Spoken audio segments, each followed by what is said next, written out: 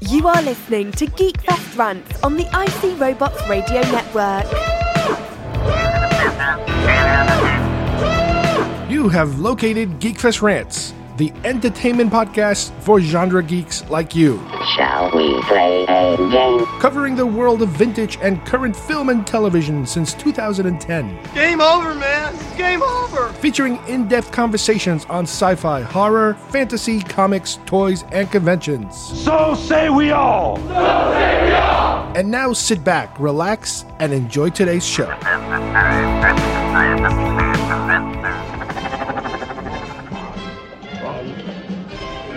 Hey, we don't serve their kind here. What? Your droids. They'll have to wait outside. We don't want them here. Why don't you wait out by the speeder? We don't want any trouble. I heartily agree with you, sir.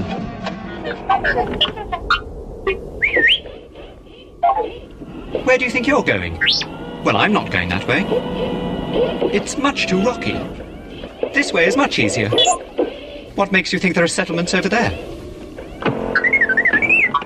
Don't get technical with me. What mission? What are you talking about? I've just about had enough of you. Go that way.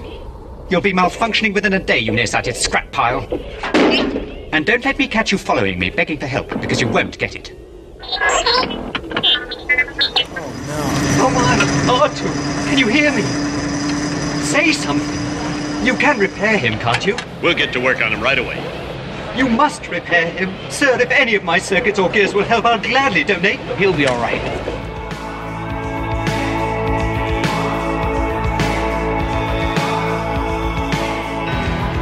Hi everybody and welcome once again to Geekfest Rant. My name is Carlos Perron and today I have Steve Folks joining me to discuss another Star Wars topic that we were thinking about, and that is, are droids considered to be slaves in the world of Star Wars?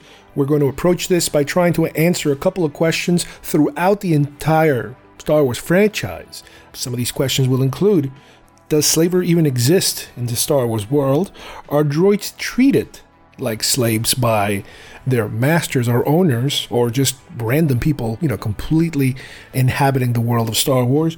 And are droids, or should droids be considered sentient beings, based on the rules and based on the creative writing, behind Star Wars? We will also examine a few other examples of films that have looked into the subject before, but we are going to try to focus primarily on Star Wars because that is where all these rules are being generated. So let's get started with today's show.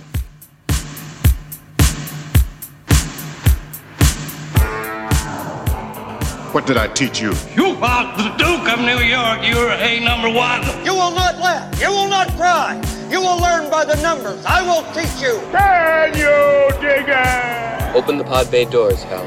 I'm sorry, Dave. I'm afraid I can't do that. That spawn of Satan. Oh, really? The Force will be with you, always. Hey, Carl, how you doing? Okay, everybody, joining me once again, I have Steve here with me. Hi, Steve, how are you? Well, today we are going to tackle a subject that kind of came out of nowhere very recently. I forget exactly what it was. I was on Facebook and some of my crazy Star Wars toy collecting or podcasting or some kind of Star Wars group, and people are posting questions, like conversation starters type of questions. What would you think of this? And I was like, I started to think about that scene where in Star Wars, A New Hope, where the droids are walking into the cantina and the bartender is like, hey, you're droids, they can't come in here. And he looks like, what?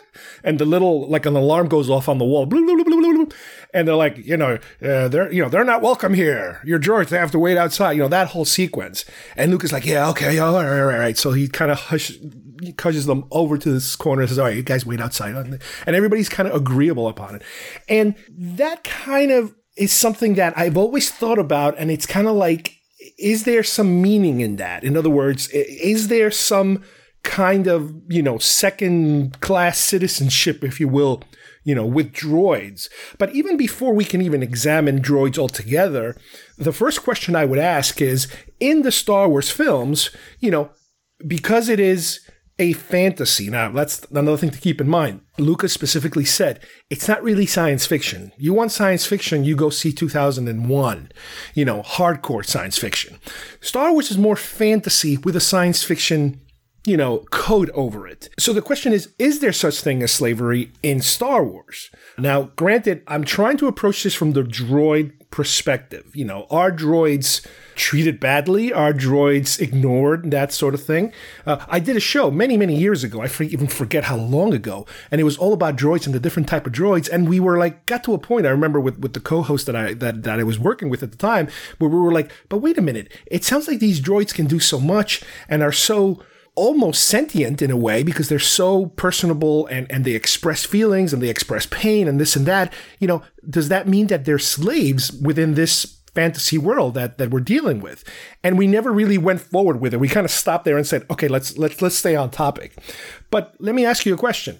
Based on what we know so far of all these films, is the concept of slavery something that exists in Star Wars? I mean, now we have to sort of realize the context that in Star Wars, they were obviously shot out of chronological order. But I mean, if we start at Phantom Menace, Episode 1, the whole idea of even human slavery is a real thing.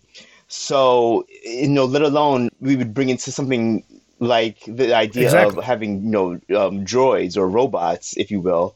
So that, I think it lends itself to the point of saying, there's definitely, I mean, if they're saying in these outer rim planets and, that aren't so close to the core, capital planets, that human slavery can exist, then I definitely think at least a second-class citizenship would be applied to things like droids.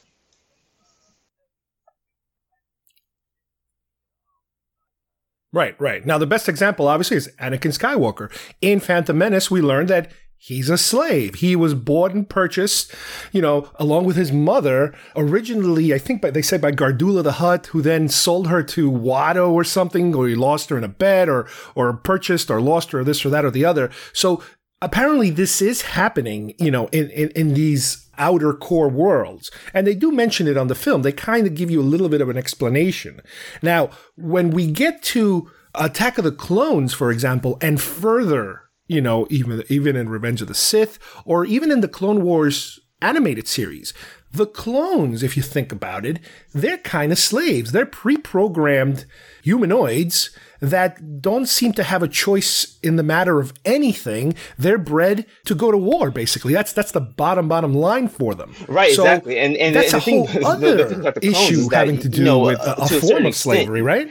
I mean, I don't know if I would say it's worse than slavery, but I mean, they don't even have the outside possibility of becoming something better or breaking away. I mean, if you look at the canon material, the clones are basically, they're bred for war. They have accelerated time, growth. So yes, so I mean, they can't even hope to have a normal life. Once the Clone Wars is over, I mean, what do you think happens to all those clones? I mean, they're not going to go off, into a resort somewhere. They're pretty much.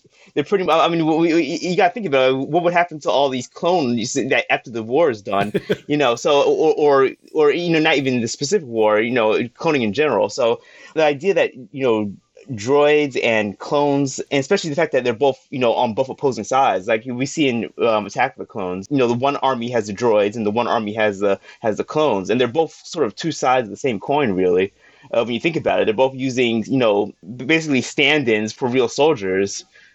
Yeah, pretty much.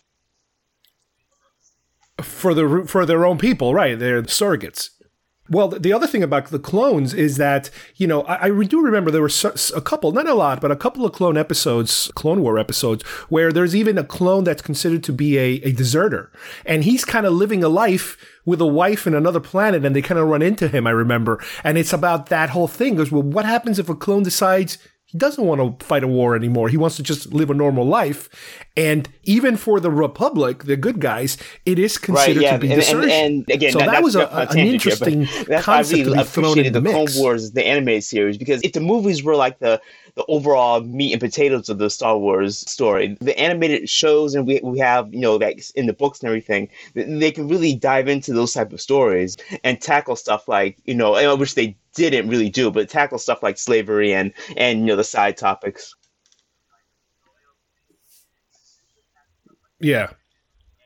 Now, the other thing we do also know, again, not necessarily from directly watching a movie, but from some of the EU material. Now, granted, I don't like to go crazy on EU because if you go so deep into EU, and I know there's the old EU that is not considered canon anymore, and I know there's the new EU that is considered canon, but there has been a very long underlining current here where it is kind of believe that the Empire likes to use non-humanoid creatures, let's say, for more of their dangerous, slavish kind of practices, including Wookiees. You know, the whole thing about Wookiees being rounded up and being forced to work in labor camps and that whole thing. Clone Wars, the animated show, touched upon it at one point. There was like entire Wookiee tribes in prison, and I think Ahsoka freed some of them, and I think she actually met Chewbacca at one point or something like that.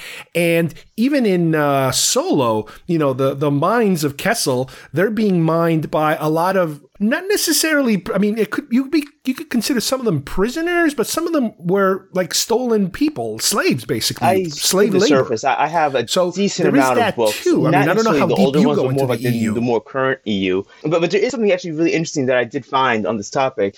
I looked back at the original Star Wars: A New Hope novel, which was written by George Lucas himself.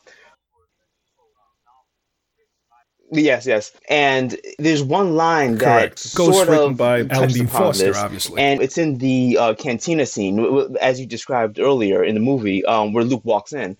And there's one extra tiny little line that kind of stood out to me. And it's just two sentences. So let me just read this to you. It says, They'll have to wait outside. Now, obviously, this is the bartender speaking. They'll have to wait outside. We don't serve them in here. I only carry stuff for organics, not, he concluded with an expression of distaste, mechanicals. And that, and the mechanicals is in quotes here.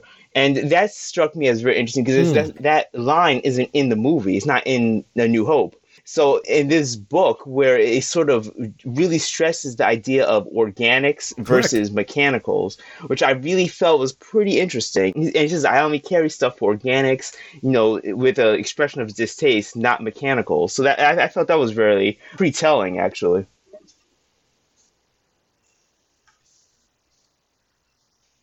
Well, it's funny because when I posted that whole question in this Facebook page, you know, I started to get a lot of traction on the page and people were posting their opinions and this and that. And some people were saying, oh, the reason why he doesn't like them, because my personal theory was that, well, you know, New Hope takes place over here. This is after, obviously, the Clone Wars. So maybe after the Clone Wars, the Galactic Republic or whatever, or now the Empire, really, they became distrustful of droids because they were fighting the droid army and they won over the droid army. So now maybe they're going through like a period where everybody hates droids and everybody is prejudiced of droids and distrustful of droids. So that was my theory. You know, something happened to him. Then somebody mentioned, oh, by the way, they just put out a book recently called From a Certain Point of View, which is 40 stories celebrating 40 years of Star Wars. And it's basically 40 authors doing, very short stories. And one of them, ironically, you know, not to open up another can of worms, by Chuck Wendig, is the story of that bartender of the, you know, your droids are not welcome here. You know, they're going to have to wait outside. So he kind of gives you a backstory about how, spoiler alert, that yes, during the Clone Wars, his family or his parents were killed by droids. So ever since then, he's been, you know, traumatized. So he hates droids. So it's like, okay, there's somebody kind of backing up my theory, even though I'm sure he wrote the story first. But I had no clue that he had written that story. And then some people were also posting kind of like what you were saying, that, well, you know, droids don't consume, they don't spend money. So the bartender just doesn't want people in the bar that are not going to spend any money. Or maybe they're going to bother the customers, or maybe they're going to spy on the customers. You know, the customers don't want witnesses. They don't want droids that can record their conversations, and, you know, all of that kind of stuff. So there was a lot of good, ideas of why, you know, that guy had that reaction. Yeah, exactly. You know, is that a general reaction that a lot of people have? Or is he just a crazy old guy? I asked my sister, who's a Star Wars fan as well, about this, and her initial reaction was, oh yeah, you know, they probably are second class citizens. And the first thing she pointed out, the first thing she brought up was, you know, this bartender who had such like a nasty, you know, we don't serve their kind here, you know, reaction. So yeah, and you're right. I love the Chuck Wendig story. I believe the story literally is called "We Don't Serve Their Kind" here. yeah, and it does play into the fact that, and I never really thought about it until you had mentioned it previously about the fact that the Clone Wars would still be pretty fresh in people's minds. I mean, from A New Hope, from the end of the Clone Wars was probably 20 years at most. Luke's maybe what, 16, so maybe even less, because Luke is what, a teenager? 18, I'll say at most years. And the fact that so he was born at the end of the Clone Wars, so and was so widespread, and the reaction it caused across the galaxy. It would make perfect sense that it would be a new burgeoning distrust of droids.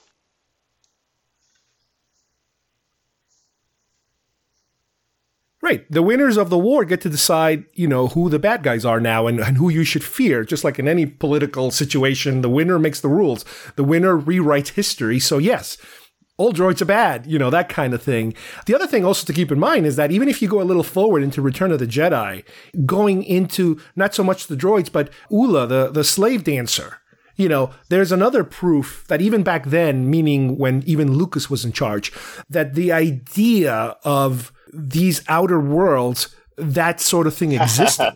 She wasn't an employee of Jabba unless some bizarre employment that requires you to wear a chain around your neck, and then you get thrown into a monster. Yeah. So, and even again, bringing it back to Clone Wars, and they were very smart because they had so much room to play with in Clone Wars. Her particular race, I don't know if they were Twi'leks or something else. The ones with the long hair.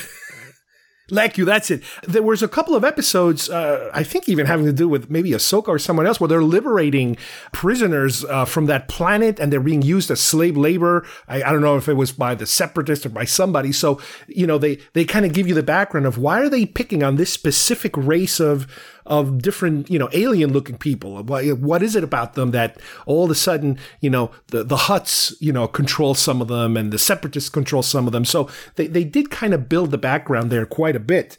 Like we were just saying, if you go in chronological order, you can kind of say, all right, everything starts in the prequels and then you move on to some of these current movies like Rogue One and Solo. Now, Solo basically throws a grenade into the whole thing because it brings the subject right out in the open, and we're going to talk about that in a little bit. But let's just go forward a little bit, at least in the chronological sense. Then you have the original trilogy, which, again, is where we learned the majority of the information, really, of where all this, for the first time, we heard it, as far as Star Wars goes. Empire touches it a very little bit. Jedi touches it a little bit, too. And then you move to the current films, where for the most part, at least this current trilogy seems to kind of ignore that subject altogether. Of doing human and droid slavery, and it opens up the topic of something like the whole Canto Bight scene with liberating the imprisoned fathiers, the horse type races. So there always is some sort of downtrodden race or species. Even in the newer ones, they seem to have some sort of and even in Force Awakens, Rey, she wasn't a slave per se, but she was definitely living with now his name is going to escape me, the big Uncle Plot, right Uncle Plot, yeah. And it's almost like indentured servitude type of scenario. It's not legally slavery, but it's like your entire life it's like you're working for the company and you have to shop at the company store and you have to sleep in the company hotel and everything is the company. So this guy basically owns everything that she needs. But here's the thing that I find interesting is that the first thing we have to kind of also figure out is, is there a legitimate beef with the way that droids are being treated? And we do see many examples. Like I said, I'm going to go through them. But the question is, if droids are just machines, then you can do whatever you want with them. You can turn them off, you can turn them on, you can treat them bad, you can treat them good. It doesn't really matter.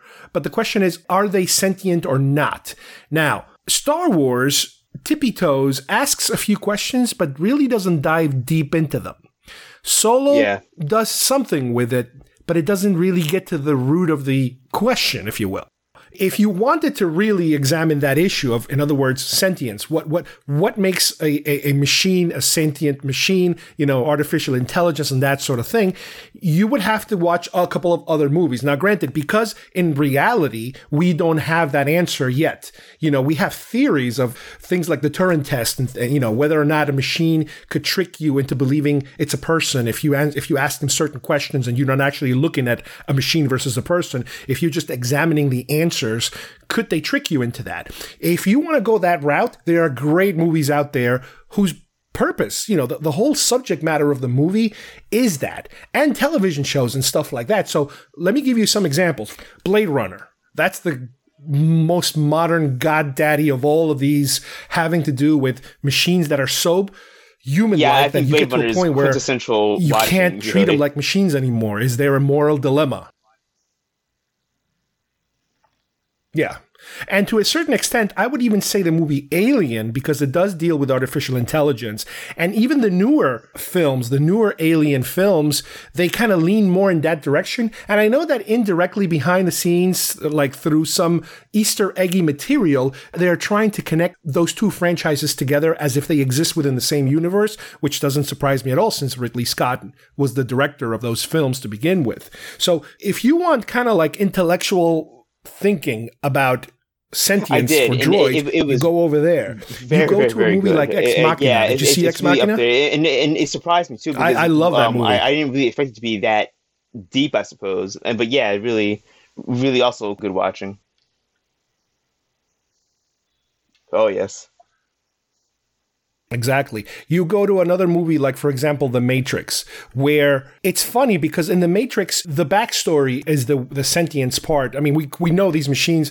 There's also almost like a subgenre where it's not so much whether a machine is sentient or not, whether you feel sorry for them or not. It's more of the fact that they already kind of taken over and it's out of control. So, is intelligence enough to admit sentience? If they have power over you, are you relinquishing the argument of are you sentient or not? So The Matrix kind of puts you right there in that. And I would even say there was an animated film called The Animatrix, I believe, which gives you the history of how the machines little by little were created and abused and then took over. That gets you to where the Matrix takes place. So that's a really cool thing. I remember it's very anime-ish, the little short films that they did in that animated feature.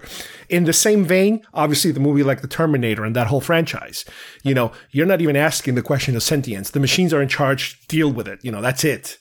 A little closer to home in television, for example, Star Trek, The Next Generation, just about anything dealing with the character Data.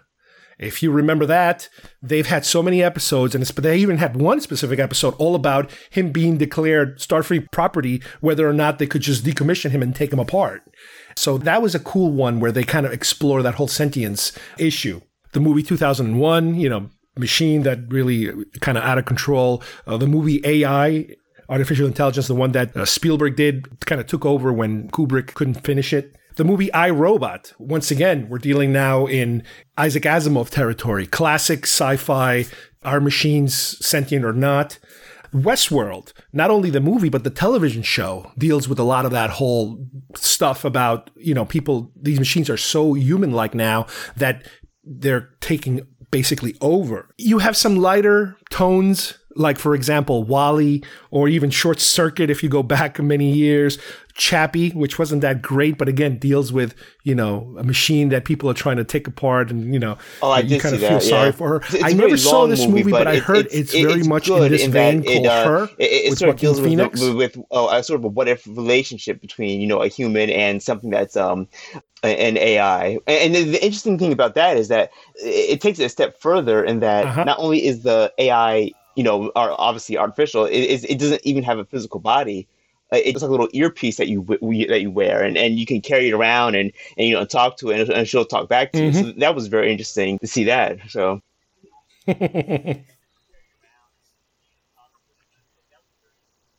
And you also have something, again, more fantastical and sci-fi, like the Transformers. Obviously it's all a big shoot 'em up fight, romp and stomp 'em type of thing.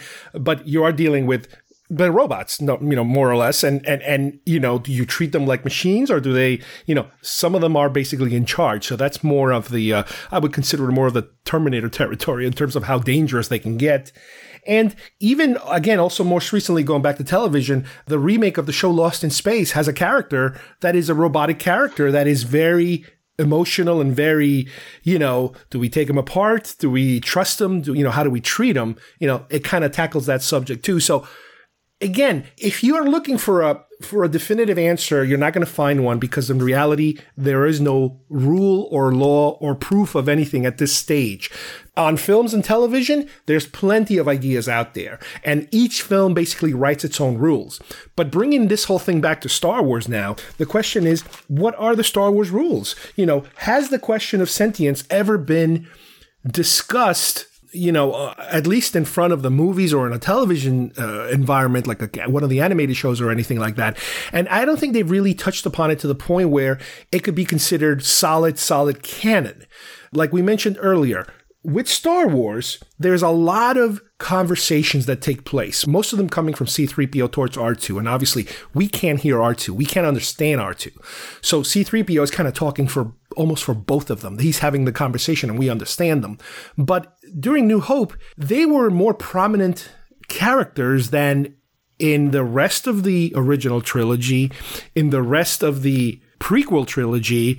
The little cameos they've had here or there in some of those in-between films. Exactly. And even the new trilogy, they're also kind of like background characters, right? Interestingly enough, that when R2-D2 and C-3PO were introduced in A New Hope, one of the inspirations that George Lucas had was a movie by Kurosawa called The Hidden Fortress. Yes. And in that movie, R2-D2 and C-3PO play the sort of roles that are in the Hidden Fortress movie. And so, interestingly enough, those two characters are peasants, and they're kind of like the lowly, people, of the clan. Yeah, exactly.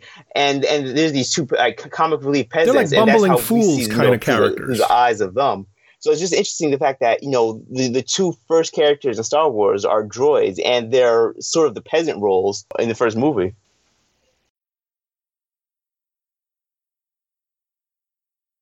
Right. And he did that on purpose. It wasn't by accident. It was by design, in terms of he wanted them to be our eyes. They were the more or less narrators of the story he was telling. And I guess you got to a certain point where he was like, okay, everybody understands what the story is now. Let's put them on the side a little bit and let the story now speak for itself. Because Star Wars, the amount of movie screen time that they get is way more than in any of the other sequels or trilogies or standalones or all that other stuff.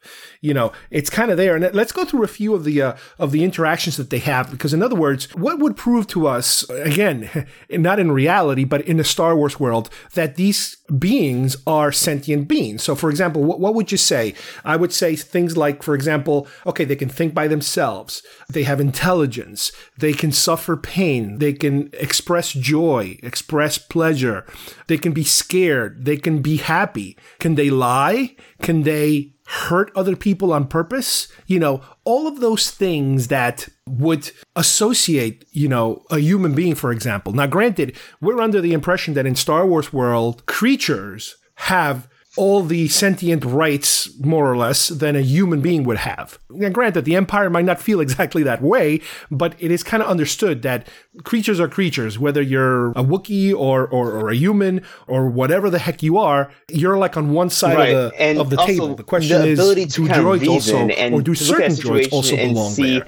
Options, and be able to reason out which one is the better path for itself. And I guess, quote unquote, its master, which is a word that we hear a lot in coming from droids, where they say, they refer to, their owner as a master, which is a very, yeah, exactly. Right. Well, that's a loaded word based on our own personal history. But at the same time, you've got to remember, Jedis also have, and this is because of the I guess the Japanese influence of the characters, they have this master-apprentice also relationship. Right, which good point. It's not meant to be ownership, it's meant to be a teacher. Your master is your teacher. Again, like in Japanese historical hierarchy, I guess. Another thing that you can throw into the mix of whether sentience or not is the ability or the desire to believe in a higher form, in a god or something, or some kind of spirituality. Is that also a characteristic of sentience? I don't know. It could be. And so let's examine, all these different examples that I've written down here, from just droids, and how they're interacting. For example, as soon as Star Wars starts, C-3PO is talking to R2 and he's talking about how he's like, oh, we're going to be destroyed for sure. This is madness. We're doomed. He's expressing fear as far as I'm concerned. We'll be sent to the spice mines of Kessel and smashed into who knows what. Again, this is complete fear. He's afraid that he's going to be destroyed. So you can kind of say, all right, there's something there. He's constantly complaining. We seem to be made to suffer. It's our lot in life. Okay, complaining, upset. When they actually reach Tatooine, what's really interesting, and to me it's another sign of that, is that R2 wants to go one way, C-3PO goes the other way. They argue about it, and they go in two different ways. So it's kind of like they're not unified, even in their own programming or in their own mission. Now, granted, R2-D2 has a specific mission, but the fact that they are not subservient automatically to each other, to me tells me when you think that there's about something more going on. If we're looking at the more practical side of it, these droids have to be programmed somehow, so they have to follow some sort of coding. So someone has to have applied this, I guess, if then type of programming to them. So. Is that all they're doing? When C-3PO expresses fear, is he genuinely afraid, or is he reacting to his coding, saying that this situation is dangerous, let me express fear? Or is it more the front lines of, he wants to, self-preservation, he wants to preserve himself as like his number one goal. So it's very odd to see, what is it? Are they actually following just programming that someone, gave them, or is it sort of a self-independence of emotions and everything?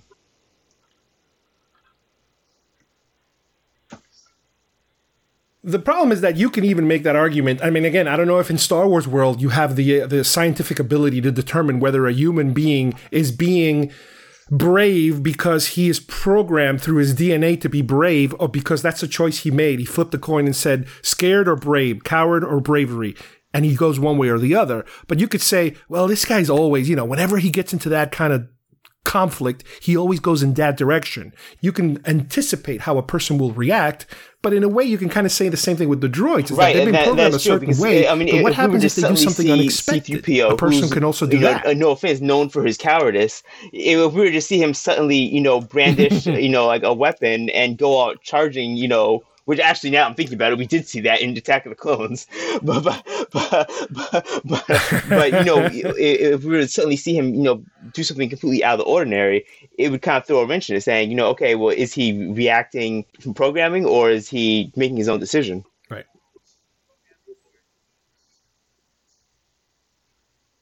Right. Now, when they split apart and they go two different directions, C-3PO kicks R2 and says, yeah, you go that way, and gives him a kick. And it's like, why would a robot kick another robot in anger? What can you robotically accomplish by that? What can you logically accomplish by doing that? Absolutely nothing. That is a hissy fit. That's what a little kid does. So it's another weird trait that doesn't really fit a robot. It fits more of a person, throwing a tantrum. He's calling for help when he sees the Jawa sandcrawler. He's like, hey, I'm saved. Again, he's always scared. What's interesting is also the Jawas put a restraining bolt on him and R2-D2 also, which is a way of keeping them subservient, to keep them from running away, from being able to shut them off easier than, I guess, finding the secret button that's, I guess, behind his neck or something.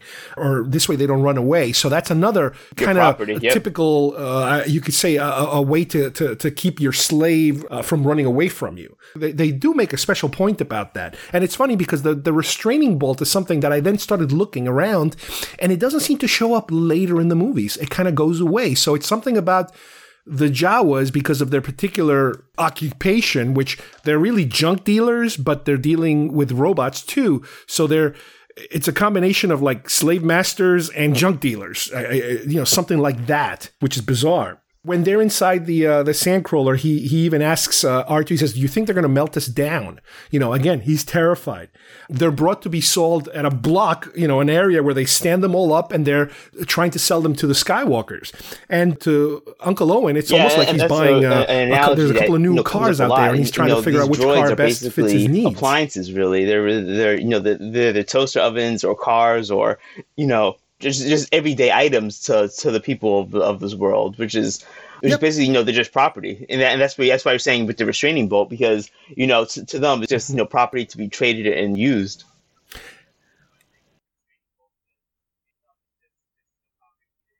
Right. Luke, on the other hand, seems to treat them a little better. Now, he kind of goes along with the rules of the environment, let's say, of, come here. Okay, we got this one. I got that one. That one's broken. Give me that other one.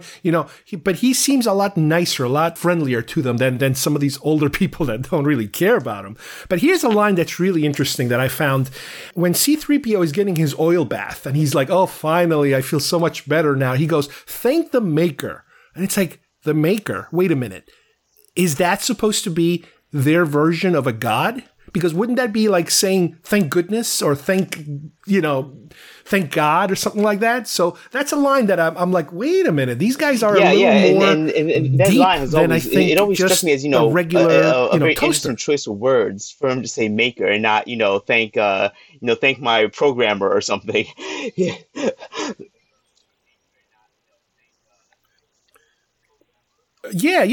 It's like they have a specific word that doesn't necessarily specify one person, but it's kind of like an overall encompassing word. So there's very well could be. I don't think that was done by accident. I think that was done it was written that way on purpose.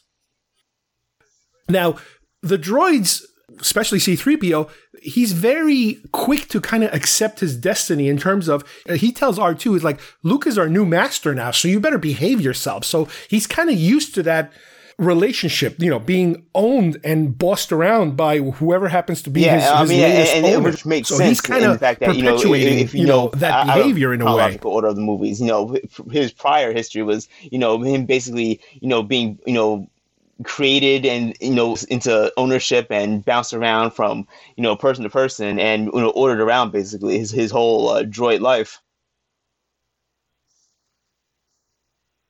Yeah.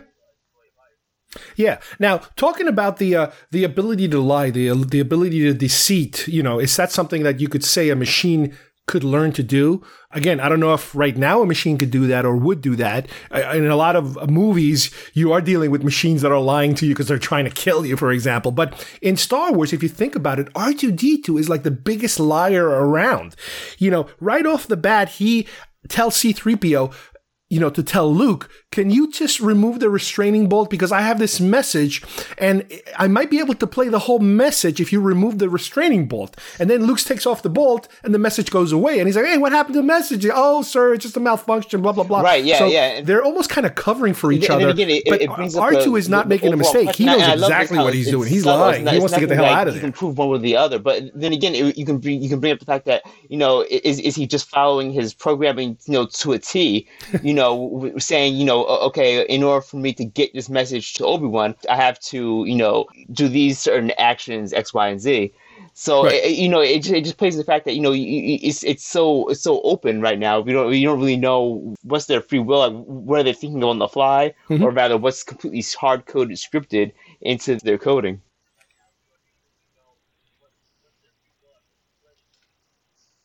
Right. And he, again, continues to argue with C-3PO because C-3PO wants him to behave and he won't behave. When after he runs away, C-3PO is hiding in the garage and then Luke is looking around and he's like, oh, sir, please don't deactivate. Again, C-3PO is terrified of everything. Don't deactivate me, all that kind of stuff. And once they find R2-D2 again, he's like, why did you run away? Luke is your new master now. Again, reminding him of the new ownership, completely ignoring whatever mission it is that R2 is under. And R2 is also hiding from people because, he also experiences fear or whatever you want to call it. He's hiding from the Sand people. When Obi-Wan finds him, and Luke finally wakes up, and they're going to leave there, and they realize, oh, we forgot C-3PO's over there, and his arm has been removed because the Sand People, they hurt him or whatever, and C-3PO's like, oh, leave me behind, save yourselves, I'm done for. That's another layer of, wait a minute, he, in his own way, he wants to sacrifice himself for the good of the others, which is another trait that you could say, a machine really wouldn't do that. That's more of a human thing or a sentient being thing where you can, in a way, kind of like give your life up for other people's benefit. The big robot. So that's another interesting one. Pretty much the same thing. He basically sacrificed himself. At the end, he sacrificed himself to save basically the mission. Yeah, Jin and exactly. And so same thing. Mm-hmm. Exactly. Yeah. Even though he was an Empire robot, an Imperial robot that was reprogrammed, but it's like, well, what happened? Yeah, exactly. Now, we talked about the bartender scene. We know exactly that's in your face. They're throwing very specific examples of we don't serve their kind. To me, that entire scene also could be another way of interpreting that scene is that because Lucas, I think, wanted to have this Old West look to Tatooine, especially the cantina. You're in a Western now. And to me, that kind of felt like the rough bartender with the rough crowd. And this boy walks in, very young, innocent with his friends, and his friends are different. So in a Western, you could say his friends could be, if it's your typical Western scenario, his friends could be people from another country. It could be a Mexican individual, in the Wild West where they're like, I don't think I like that kind. Or it could be a black person and it's like, oh, what the hell is this? They could be having that kind of weird Western-y, stereotypical Western-y reaction to the person that's Star different. Wars, we don't really see that's racism another possibility. As we do, in our world right now. So as a stand-in for that, what else would what would be the next thing? And AI, that would be something like an appliance would be something that would be discriminated against, not necessarily skin color anymore. Right. And you got to remember, with Star Wars, it's supposed to be a fun movie. You got to always remember this, because we take this so serious and we go so deep, so crazy. We fall in the rabbit hole and we don't come out. It's a children's film. Lucas has said it a million times. It's supposed to be entertaining. Yes, you're supposed to have a smart story, a logical story. But the bottom line is that it's supposed to be fantastical. So you cannot get, you can't turn Star Wars into Schindler's List or Saving Private Ryan. You can't do that. That's not Star Wars. That you want to have a serious film, you have a serious film, and you can think and you can cry and you can, twist yourself into a pretzel trying to figure out, but Star Wars is supposed to be fun. So this is his way, I guess, of giving you a little morsel of some kind of a social issue, for example, without doing a deep dive into it. So I think more or less that's what he was trying to throw at us in that cantina scene. Here's another one, Han Solo. Han Solo is a good guy, but he also has a dislike of droids, not as much as the bartender, but he's he says, hello, sir, and Solo just gives him the dirtiest looks and ignores him, and it's like, oh, whatever. The whole thing about let the Wookiee win, it's ridiculous that you would have to let somebody more or less cheat and do it right in front of you and accept it because, he's going to beat you up if you don't let him cheat. It's like, okay, I'll let him cheat, that kind of thing. Or being intimidated, rather, into letting someone else win, which is, again, a very interesting trait for a robot to, throw the game,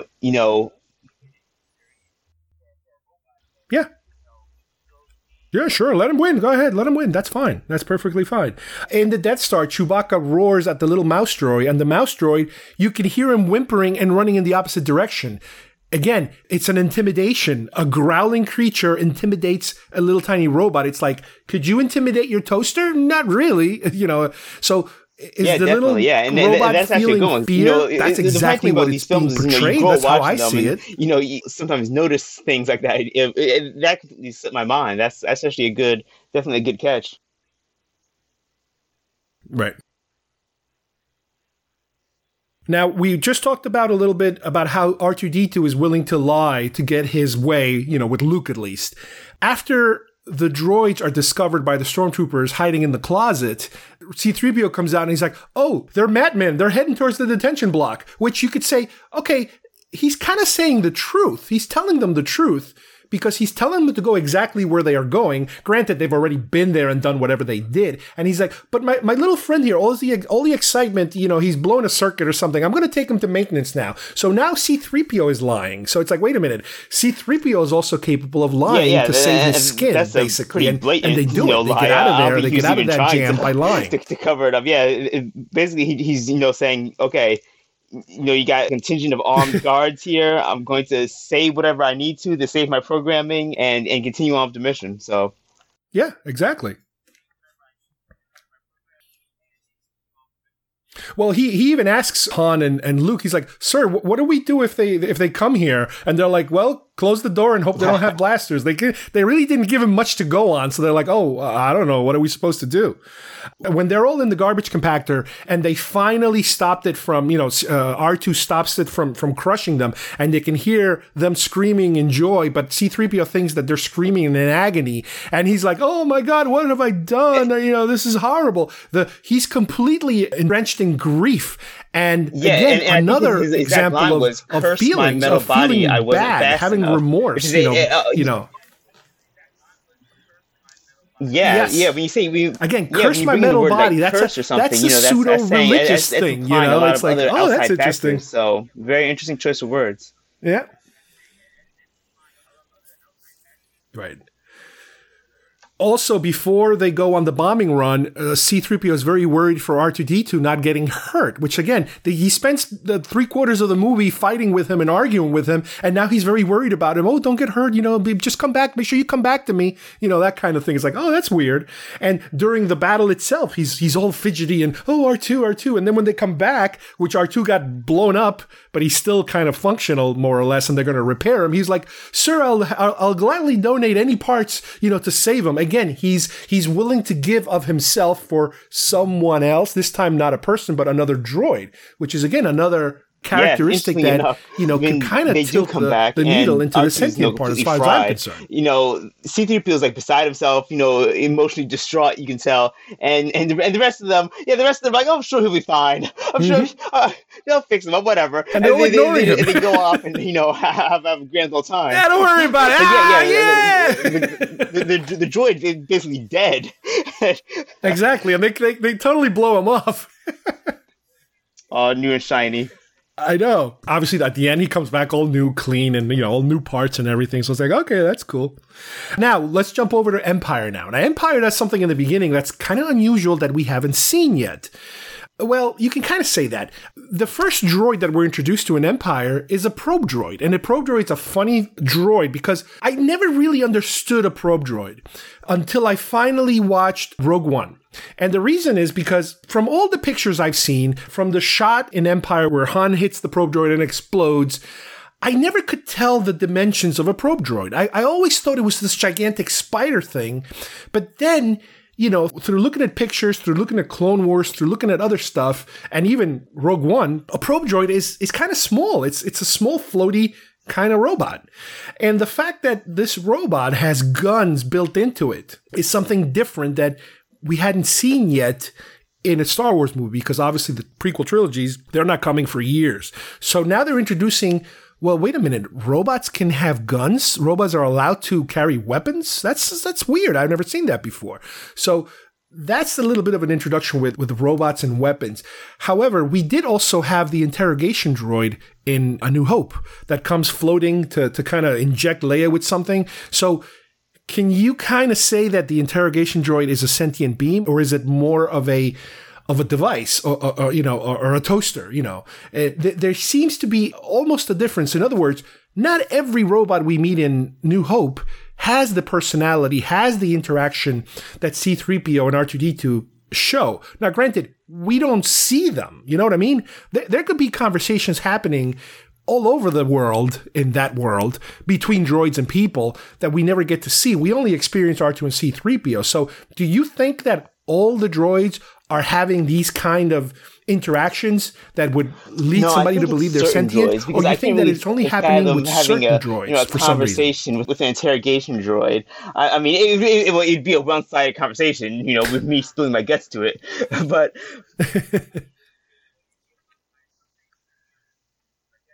well, remember, C-3PO is a protocol droid. His whole purpose is translation and interaction with other beings. So that's his thing. But even R2, who is not a talking droid, he also shows a lot of emotion just with his beeps and his actions. Later on in Empire Strikes Back, where we see the lineup of bounty hunters, there's one bounty hunter, IG-88, who is a complete droid, but he's an assassination droid. So, I mean, in the EU, he actually does have, he actually thinks he's very much conscious. So, and that brings up another thing. Like some of the droids that are weaponized, like the probe droid, like you said, I can't really say that they have any sort of personality. Where I don't think they have any sort of consciousness going on. But on the other hand, you have IG-88, who is 100% conscious, and he makes his own decisions, and he has his own, story.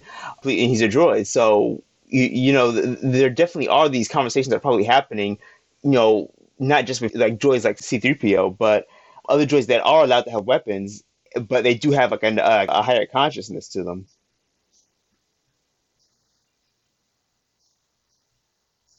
I would take it as far as also 4LOM, because in that bounty hunter roster, you also have one that has a protocol body, but kind of like a bug head. I think he's a robot because, again, his designation is 4LOM. Those are letters and numbers that are usually assigned only to droids. So, yeah, that's another, monkey wrench. And it's like, wait a minute. These guys don't work for the Empire. These guys don't work for the Rebels. They're independent contractors. And how did they give them so much authority to carry weapons and to act like a bounty hunter? So it's like, what the hell is this about? These guys are doing? I mean, are they just walking around aimlessly? Like really, the question is, what do droids do if they don't have a master? So, yeah, right, exactly. And what do they spend their money on? Better weapons. You get that chrome. Do they get more parts for themselves? They get that oil bath. Who the heck knows? But again, like I said, in Empire, again, not like New Hope, there's not as much information because R2 and C-3PO kind of get relegated to the background. And the majority of the interactions that we see, they're really punchlines. Anything C-3PO does is a punchline. Han Solo wants him to shut up, so he kind of covers his mouth. And he's like, blah, blah, blah, blah. He shuts him up that way. When Luke and Han are out there, especially Luke in the snow, R2 is worried about him. And he's jittering, and he's with the little, he's got a little radar going. He's worried about Luke. And again, you start to see now what we consider emotions coming from even an astromech droid, which is even a protocol droid.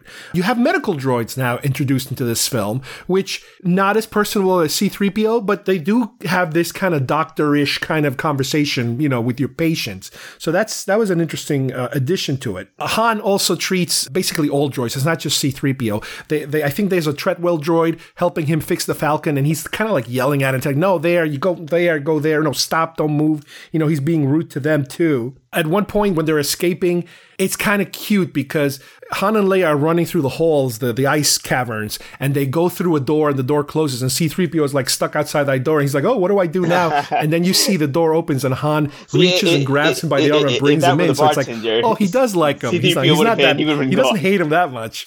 So it was kind of cute. Oh, forget it.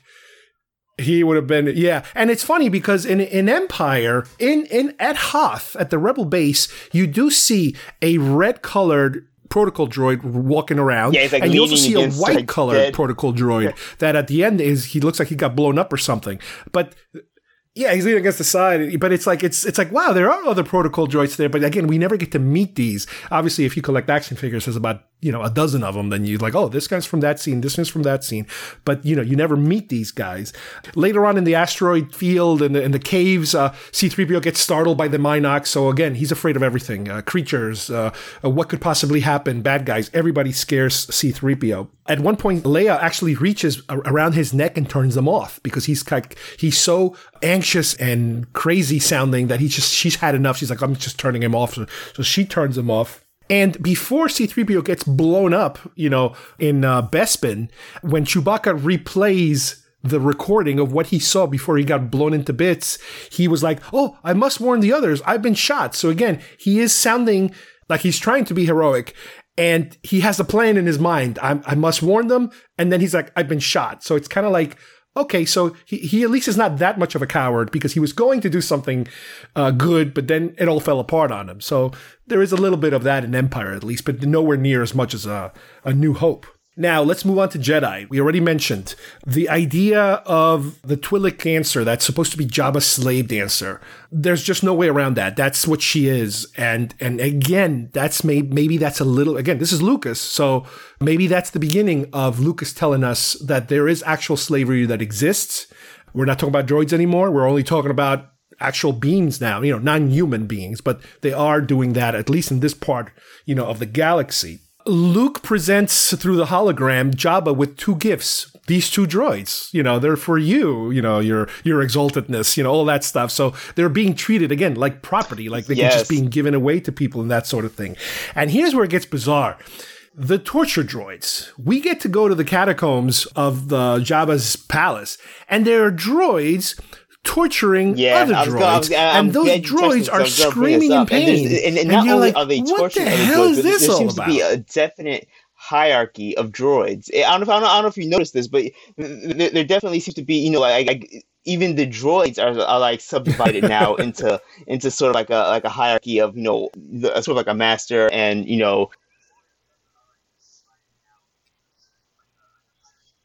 Right, but it seems to me like it's a predetermined hierarchy. In other words, it's not like these models are better than those models. It's whatever Jabba decides, whoever he decides to be the boss, that's the boss. Because the Gonk droid is being tortured, and then they're like, oh yeah, our last master translated wrong, and that's what happened to him. And then they cut to a shot of what it almost looks like a medical droid being eviscerated. And it's like, why would you need to eviscerate if you could just turn off the droid and it's over, but there's some psychotic logic in putting them through pain, and the fact that they can feel pain is another bizarre thing. And it's like, wait a minute, droids can actually feel pain? It's like, I never heard of that before. So yeah, that's kind of weird and kind of dark if you think about it for a kid movie to see that sort of thing. But in a way, here's where he can kind of get away with it. It is also slightly humorous because it's a cutesy gonk-roid, and the legs are going back and forth. You get all that. The and theme of it it's not is pretty horrific, dark and grim, but it's kind of like dark humor. It's like black humor. Comically. Like you see like little steam coming off his feet and everything. But when you think about what's happening here, right? Yeah. When you think about what's happening, though, it's a pretty dark. It's like a cartoon almost. It's like watching Bugs Bunny or something. Exactly. And this is something that's going to come back, and we'll talk about it, on the prequel trilogy when it comes to dealing with bad guy droids. There's a lot of comedy involved. Slave Leia. Okay, here's a weird one.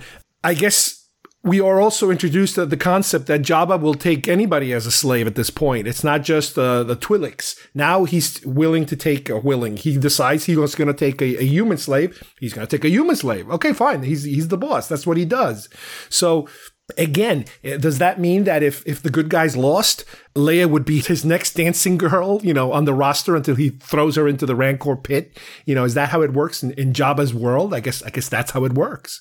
It's a bizarre, I know it's a criminal syndicate, and it's a, the most deprived, place to make the cantina look 100 times worse, I guess. That's the point. It's funny because at one point, I forget in which movie, C-3PO tells Luke or somebody else, I'm not much of a story, because when Luke is trying to say, where did you serve? Who was your previous master? Oh, I don't remember. My last master was Captain Antilles, but I'm not a very good storyteller. Where in Return of the Jedi, C-3PO goes to tell the entire story of the previous two films to the Ewoks in recreating them, in a storytelling mode where he's doing sound effects and all kinds of stuff like that. So he's lying again. Well, now we find out he was lying to Luke. It's not that he didn't remember. He just didn't want to tell him. Sound effects going on, like everyone's enthralled with his story and everything. Yeah, Yeah, it's like, wow, where did you get this from? During the Ewok attack, they are the bait that initiates the counterattack from the Ewoks. So they are kind of involved in the battle. Granted, C-3PO is not shooting at anybody, but he kind of voluntarily is the bait that says, hey, over here, I'm over here. Come and get me. I surrender, or something like that. And that's what initiates that Ewok battle at the end. So, yeah, again, as you could see, not as many lines, not as many examples, but they do continue with all of this little examples of how, I would consider them to be, leaning a little more towards sentience. Now, let's jump to the prequels. And again, once again, we're going to be dealing with the same problem that we're no longer making them central characters. They're kind of B players or C players, really, if you think about it. And one of the biggest reasons, I think, it's because Lucas decided, like you mentioned earlier, for the prequels, that he wasn't going to pursue the whole droid sentience slavery issue because he had bigger fish to fry, and that is people. He can now introduce actual slaves into the story, and that is the backstory of Anakin. The whole thing about him, him and his mother were owned by a Hutt, and then they were sold to Watto, and blah, blah, blah, and all this stuff. So that all kind of goes in the background. We do meet other droids. There's the TC-14 protocol droid that has a female voice in the beginning that is there to serve drinks to the Jedi, and then the Neimoidians attack, and the droid she's not very aggressive. Much, yeah. She's just there to serve drinks and then get out of the way, basically. So there's not much there for her to do. One of the things that they introduce in this film is a lot of droids, because we're dealing with the pre-Clone Wars and how the Clone Wars actually happened. And we basically understand now that the bad guys, or the manipulated bad guys, have a robot army. So all of these battle droids, all these different versions of battle droids, which later in the other films they get even, super battle droids, and this, that kind of battle, and that kind of battle droid. But the typical battle droid, they kind of turn them into these funny, kiddie-ish, very, again, Bugs Bunny, Wile E. Coyote kind of silly robots. Because, and again, my theory, you tell me, but my theory is, can't do Saving Private Ryan. We can't have people's arms blowing off and blood spurting everywhere. You got to keep it light. So the only way to do a mass extermination of droids is to make them very, robotic and non-human. In other words, strip away from them as much as possible of any of these qualities that we just discussed from C-3PO and R2-D2. The design of them, they're very generic. They have and that's, I think, very what they generic faces. Nothing. There's no. Yeah, exactly. There's no emotion. Well, I mean, none of the droids. It's Roger. Everything is Roger. It's debatable, but these battle droids, the B1s, they're very very basic. There's no personality at all. So when the Jedi hack through them a knife through butter, we're not supposed to feel any emotion to them. It's like toys, yeah. Right, and they're always not cracking jokes, but their lines are like, well, who is he, and who are you, and what? And they talk like this, and it's like, it gets kind of annoying after a while. And the other thing that they make us understand is that they are not autonomous in terms of, they really have a big problem thinking for themselves. They have to have a control droid ship, which brings us to the climax of the film. You blow up the control ship, and they all kind of turn themselves off because they don't know what to do with themselves. And as opposed to regular droids that we've seen, where they're not really directly controlled by any master control room. That's the thing about these droids. That you remove as much humanity that you can from them. That idea, I guess, to make sort them of goes away, more really, because in the other movies, and especially in the books, that idea of having a master control on-off switch really is not used ever again outside of Phantom Menace, which is sort of odd. Yep. Right. Now, because this is the prequel trilogy, we get to learn where R2-D2 and C-3PO came from. Now, obviously, C-3PO, we find out that Anakin built them from scratch, from spare parts. So that's interesting. Okay, you can kind of say, well, maybe there's part of Anakin in C-3PO's programming, or is the programming parts that came from other parts, so it's whatever Anakin was able to find in the junk shop? I don't know. But what I find even more interesting is that R2-D2 was basically a repair droid in the Queen's ship. And once that ship gets damaged, they start through an elevator bringing up droids, automatically, 3 or 4 droids. And R2-D2 is the last one one of those fourth, because every single one that goes up, boom, gets knocked, destroyed, hit and destroyed. And R2 is the last one, and he's able to push that little button and fix the engine or something to make it go a little faster to get away from the danger. And here's where it gets even weirder. He is brought down to the Queen's chamber, and the Queen formally congratulates R2-D2, and he's like, he's to be commended, and please clean him up. And Padme, obviously at this point, we don't understand that there's a decoy, there's a real Padme, and there's a real Queen, real that. So Padme will go and take care of him. So I don't know, was that the decoy reacting in a bizarre manner, or was she reacting in that bizarre manner because Padme had asked her to that was act like in an that bizarre imperial manner? ship where it was, you know what I mean? It was like or the Empire didn't exist at the time, but I'm sure the reaction and the tolerance of droids varies from planet to planet. So perhaps on Naboo, maybe droids are looked upon more as, not just property or servants. They may have like a slightly higher respect level for droids on certain planets. So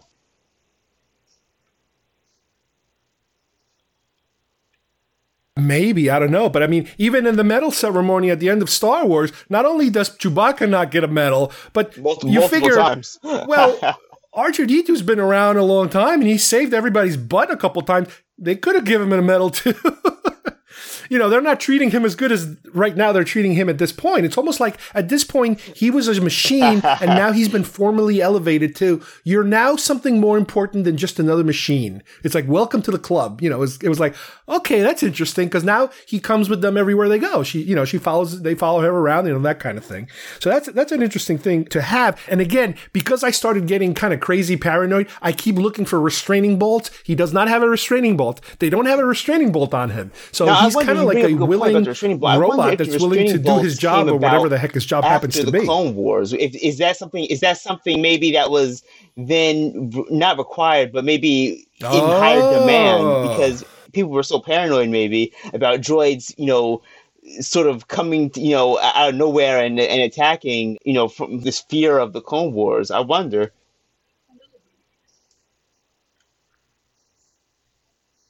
I don't know, but I mean, like I said, I started looking specifically at every single shot that I could find of the original trilogy, and I could not find restraining bolts anymore. And then I looked at the newest trilogy, and I still don't see restraining bolts. So, yeah, maybe that was just a leftover, crazy thing. Or maybe, who knows, maybe it's just a Jawa thing. Maybe they're just psychotic or something. Yeah. The other thing, going back to the Anakin being a slave, is another thing that they mentioned that, and this is something they barely touched on, but it's really kind of creepy if you think about it. Slaves have an implanted chip that if they get too far away, they explode. So it's like, what? And it's in the script and it's in the movie. They actually do mention that if you get that, Anakin says he's working on trying to figure out a way of detecting the chip. This way he can remove it. And if you get too far, you go boom or something like that. He goes, like, oh wow, that's such a good job at like masking dark. These really, that's some real dark stuff. Really pretty graphic, themes. Yeah. And this scene is followed by a typical Jar Jar stupid thing. So again, he gives you a kind of serious thing, but then he quickly gives you the ridiculous, funny kitty thing to kind of distract you from the creepy thing that was just said. I know, right? Pit droids. We see pit droids here. Again, complete comic relief, no personality. They're just there to do, like Laurel and Hardy impersonations or something. They're just there to make you laugh. He survives miraculously.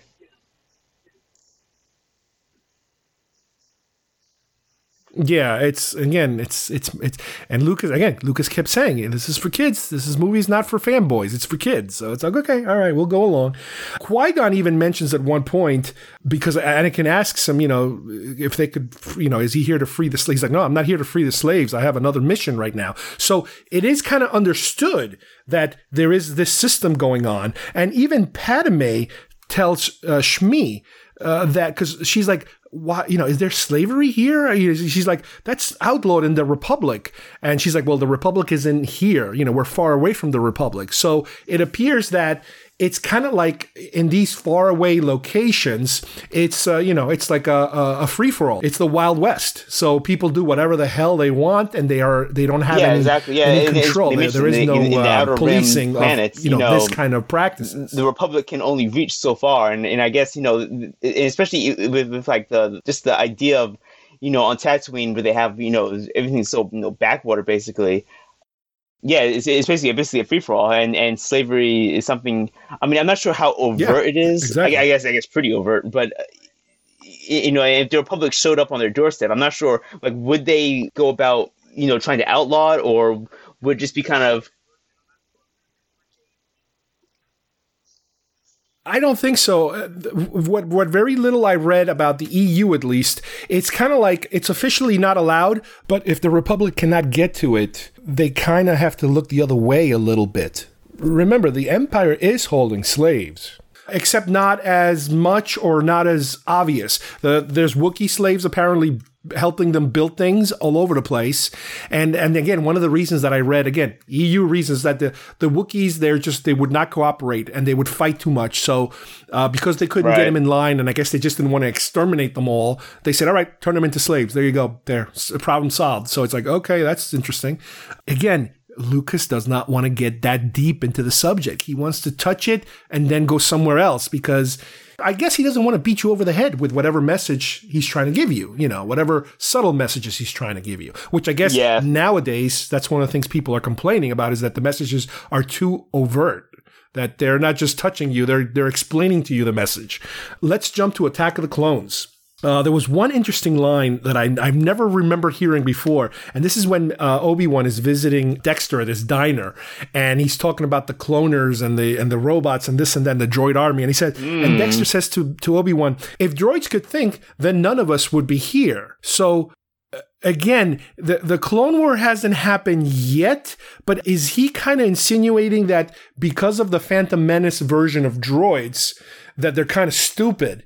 That they're lucky that these droids are stupid. But now, if these droids could think for themselves, which is what ends up happening, through the Clone Wars, is the new models of droids start coming out, the super battle droids, all these other droids. And again, through the Clone Wars animated series, I remember they have these, I think they call them the commando droids or something, that they were really cool looking, deadly robots and stuff like that. I guess maybe he's kind of thinking about that these robots are becoming a problem now. They're more dangerous than you thought. All he sees is, because he works in a diner, so all the droids around him are, servants, probably cook. Yeah.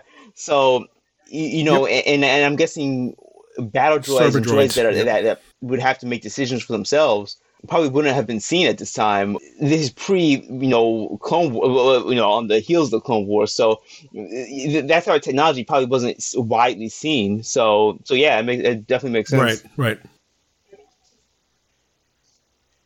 Mm-hmm. And as we said before, the whole subject not only of slavery of humans and other beings then gets even bigger by the introduction of clones, the slave army of clones. So that's a whole other thing to think about. So now you really don't have that much room to think about what's happening with these poor droids because there are so many other worse problems that you're thinking about. Like, well, this is a bigger problem than that problem. So let's think about this now. So yeah, they're throwing quite a lot of us, a lot of information at us.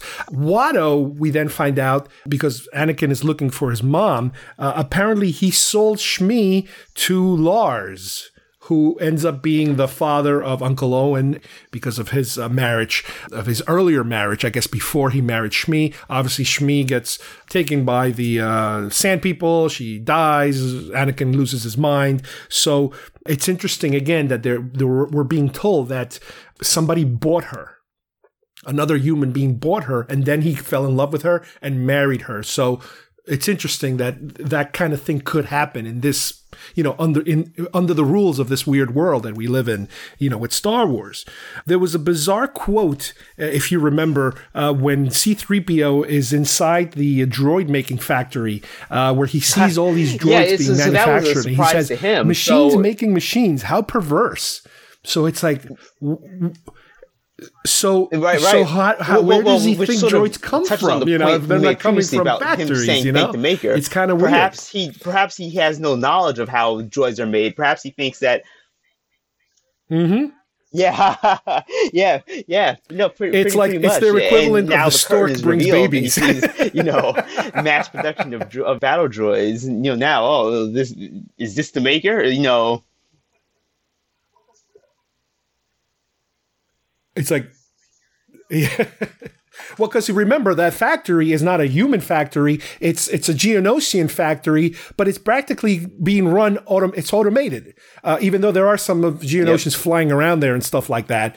But the machine themselves is completely automated. The process. You mentioned earlier also during that final battle in Geonosis that C-3PO he loses his head and they put it on a battle droid body and they put his body on another head and they swap heads and he's like screaming "Die, Jedi, die!" and he's shooting at them, but he's like, "What am I doing? What am I doing?" So that's interesting because it's almost like his programming's been changed, but he's fighting that programming. He doesn't want to do the things that his body is doing because his head is telling him don't do that. Even now I watch it, I'm like, let me fast forward to this. But if you try to think about it, in the terms of, his free will, his head is on, another on the battle droid's body. So I mean, where is his C-3PO-ness? If you can get what I'm asking, like, it's obviously not stored in his head completely because he's.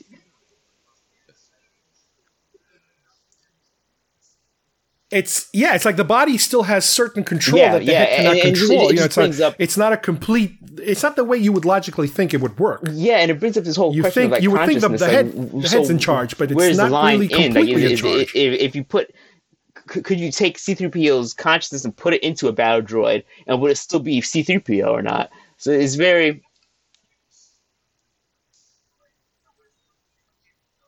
Right, because they do, and you do see a C-3PO body with a droid head walking around doing weird stuff too. So, and then eventually R2 is able to knock the head off of, or they knock his head off or something, and he is able to reassemble him, and everything's fine. It's like before we get too deep in this subject, just put him back together because it's hard to explain this to people.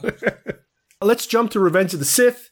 I don't have much to say about Revenge of the Sith in terms of the fact that the droid army is getting more advanced, it's getting more deadly, and you could say, well, yeah, I guess the more deadly and more advanced, the more hatred that it will generate in the post-war environment.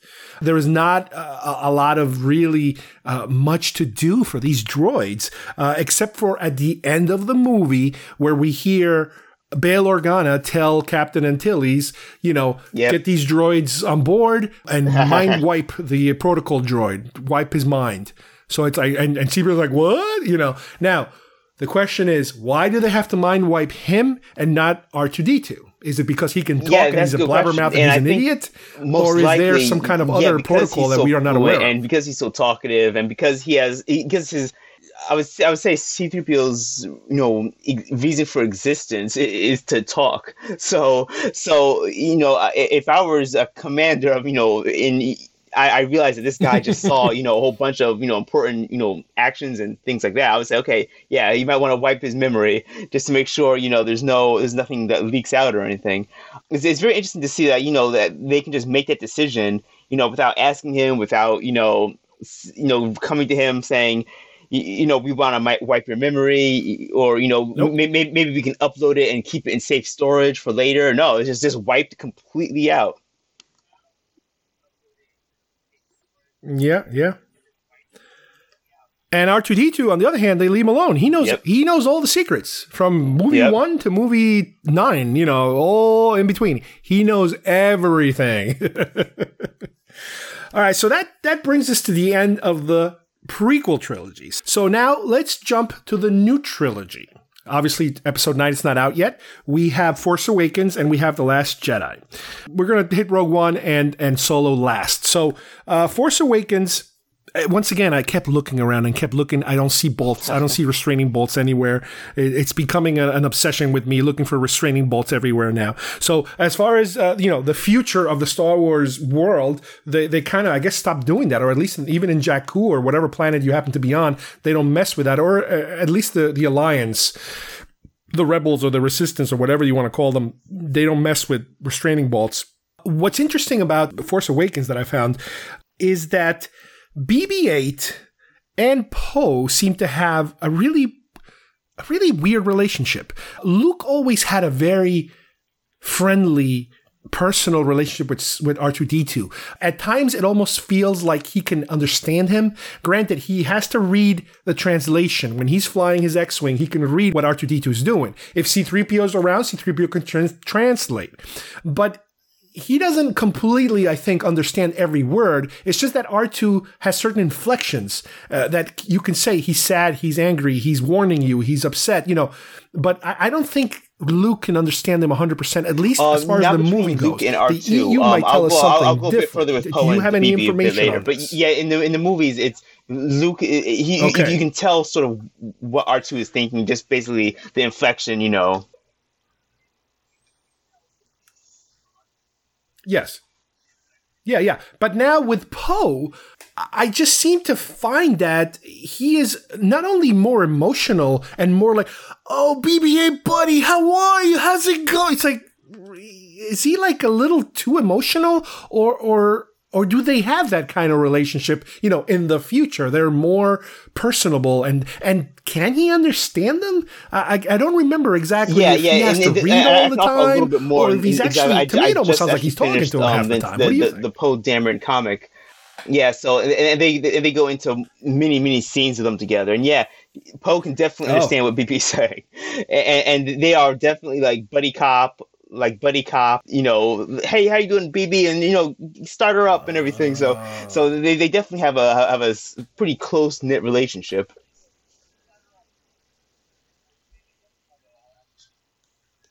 But it's almost like he's talking to a young kid. I couldn't imagine him talking to an adult that way. It's hard to really picture what's the equivalent of that kind of inflection.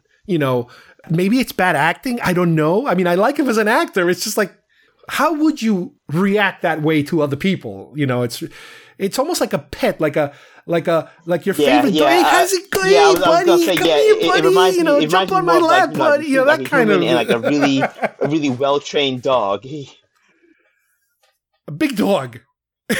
Really big, giant dog. Now, another thing that is a little different here has to do with Rey, because she seems to understand everything BB-8 says. It's kind of like a given in the film. She doesn't even have to look at him. She can understand them even if she's turned away.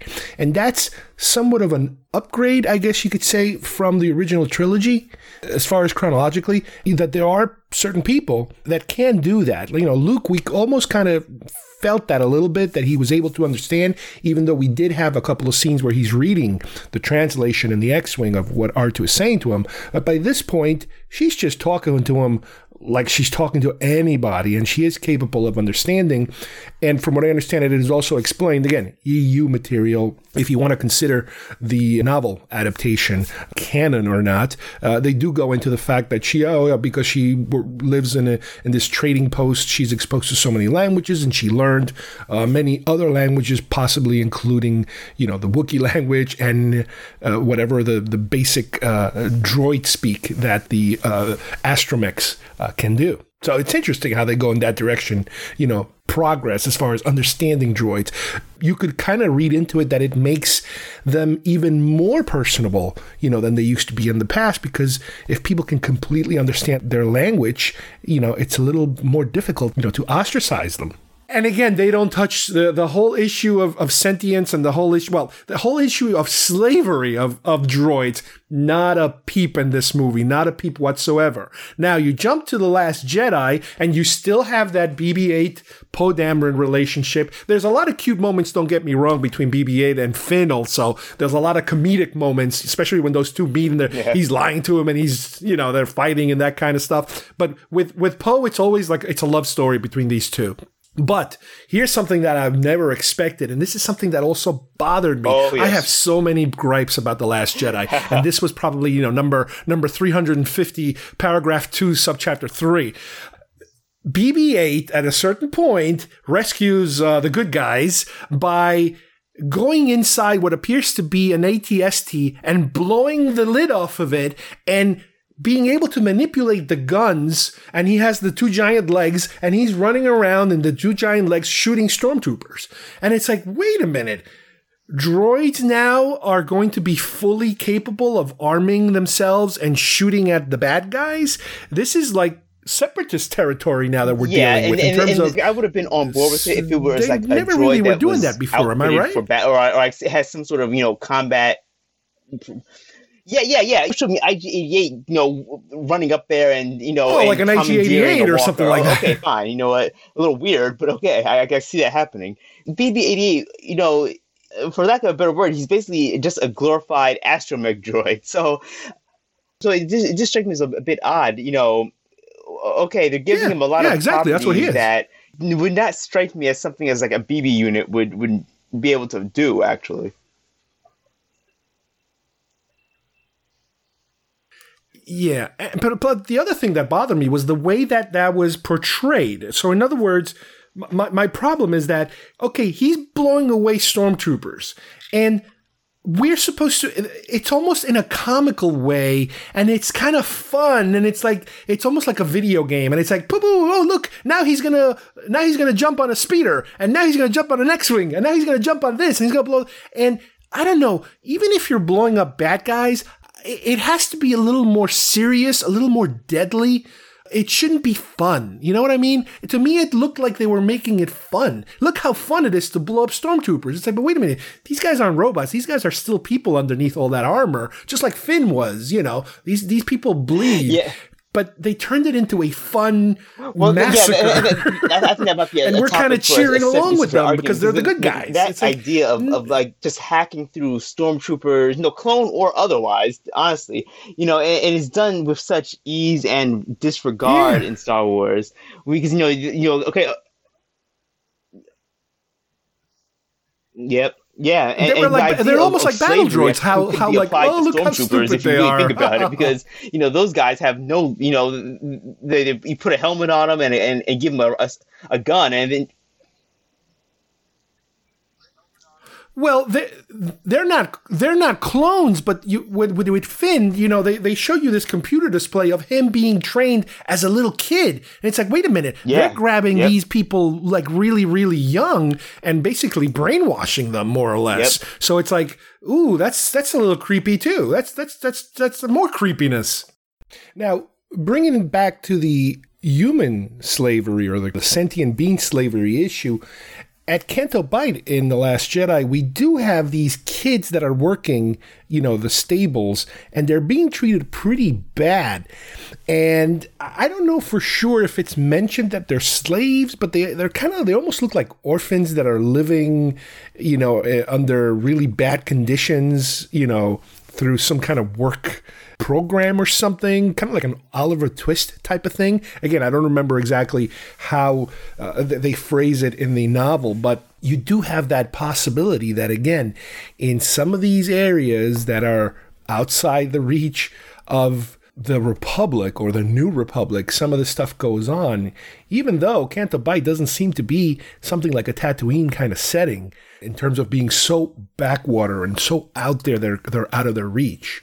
Canto Bight seems to be a pretty, hot and happening location. So I don't know. That's another avenue that is not very fleshed out as to how the rules work. That's as far as we've gone. I don't know which way they're going to go with the 9th film. No idea. Odds are they won't even touch upon the subject. I think they're going to continue in this manner. In 9, it's just too much for them. Right. Now, however, with Rogue One, and we talked a little bit already, K2SO was the big robotic individual in the group. He was a great robot in terms of a new type of robot we've never seen before. He had a definite personality, a very sarcastic, very dry humor thing that we hadn't seen before. He's not a goofy, scary, cowardly lion kind of like a C-3PO type. And he does have a hero's death. He sacrifices himself completely, for his team, which was like, wow, this is really sad. So at least that was different. But again, the majority of his lines, except for his death, I would say, he is kind of like the comic relief. Every film needs to have a Jar Jar or an R2-D2 and a C-3PO, bumbling droids type of. he was kind of like that. Every time there was a joke to be delivered, that was his job. It was the same thing. It's just that it wasn't done in the bumbling comedic way as R2 on that C-3PO. film. It was more the dry, sarcastic, very witty type of humor. But comic relief nonetheless. Mm-hmm. And it almost felt like he couldn't even control himself. I know he was supposed to be reprogrammed, and we actually see his model amongst the Imperial troops, and he destroys, I think, one or two of them. I forget how many of them. But he doesn't seem to have any compassion, for his droid brothers or sisters, if you will. He is completely part of the rebels, and to hell with everybody else. Which is kind of part of the...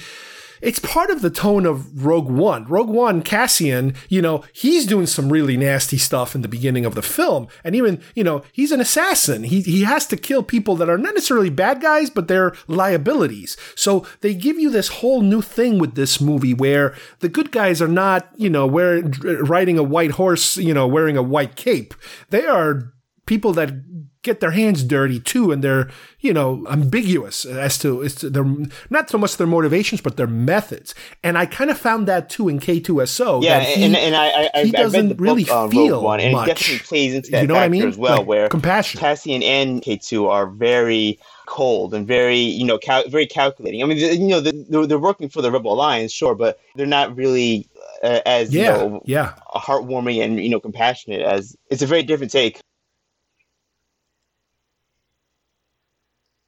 It almost feels a little like a James Bond character. They're a tool. They have a purpose, and their purpose is winning this war that they're fighting, and they don't really have the time, for personal relationships or behavior or civilized behavior, if you will. It's like their life is their mission, and their mission is everything that matters.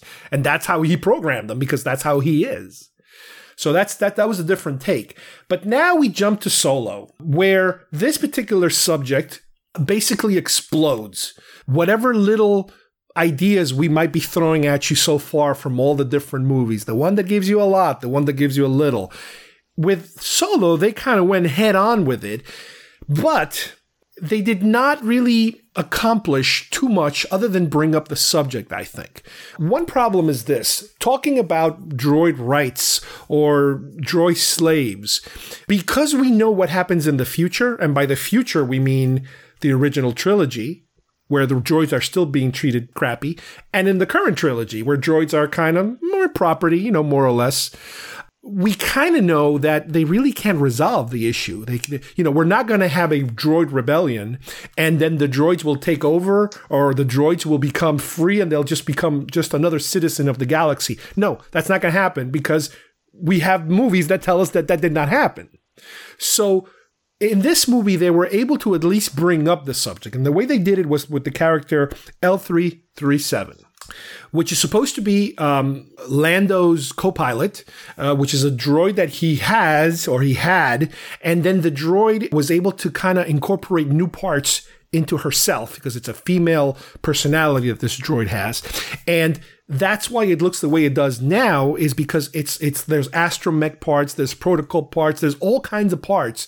So it kind of emphasizes the point that this isn't a droid that came out of a factory and there's your model, C-3PO protocol. This is a droid that came out of a factory and then it modified itself. So it's a self-made droid in a way, which is probably maybe what makes her more special or more different, that we've never seen before. Now, I tried to research as much as possible, and I talked to you about this. Does Lucas provide more information on how he feels about droid rights? The whole slavery issue with droids. And there's just nothing out there. I cannot find anything, any quote from him, other than the droids are treated like property, and specifically in the first film, they were more important because they were the ones telling us the story, like we explained earlier. But he doesn't elaborate on what did he mean by, they're not allowed here, you don't serve their kind. What did he exactly mean by that? We don't know that. People interpret it in different ways. Writers will write stories like they did with their point of view. But I did find, and I don't know how accurate this is or how real it is, On the internet, there was a scan of let me think about this, a Target booklet that came, I think, with Solo. One of those little supplementary booklets they throw on with your DVD or Blu-ray, which was giving you all kinds of character profiles. And one of the character profiles was L337. And according to the little blurb, it said something about how Lucas is the one that suggested to the cast-ins to add that element of this character being somebody who wants to be an independent droid. So the whole idea of droid liberation, if you will, or somebody who wants to fight for the rights or the freedoms of droids, of droid sentience, is channeled into this particular droid, and that's how we got it. They do credit Lucas as giving them the idea, according to this little book. Oh, that's very interesting. I did not know that, and that wouldn't make sense because I can imagine that George has so many ideas, from Star Wars that given these movies where you have to make a beginning, a middle, and an end to these 2.5 hour movies at most, it's hard to touch on everything that you would want to put into them. I can definitely imagine, that he has the opportunity where he can suggest something and say, okay, I want to touch on this subject now, and that's what I think he did with the Clone Wars series too, as well. He was able to. Yeah, he was able to bring some of his ideas that he had. Well, that's what he had he had all the time to do that. Yeah, time frame.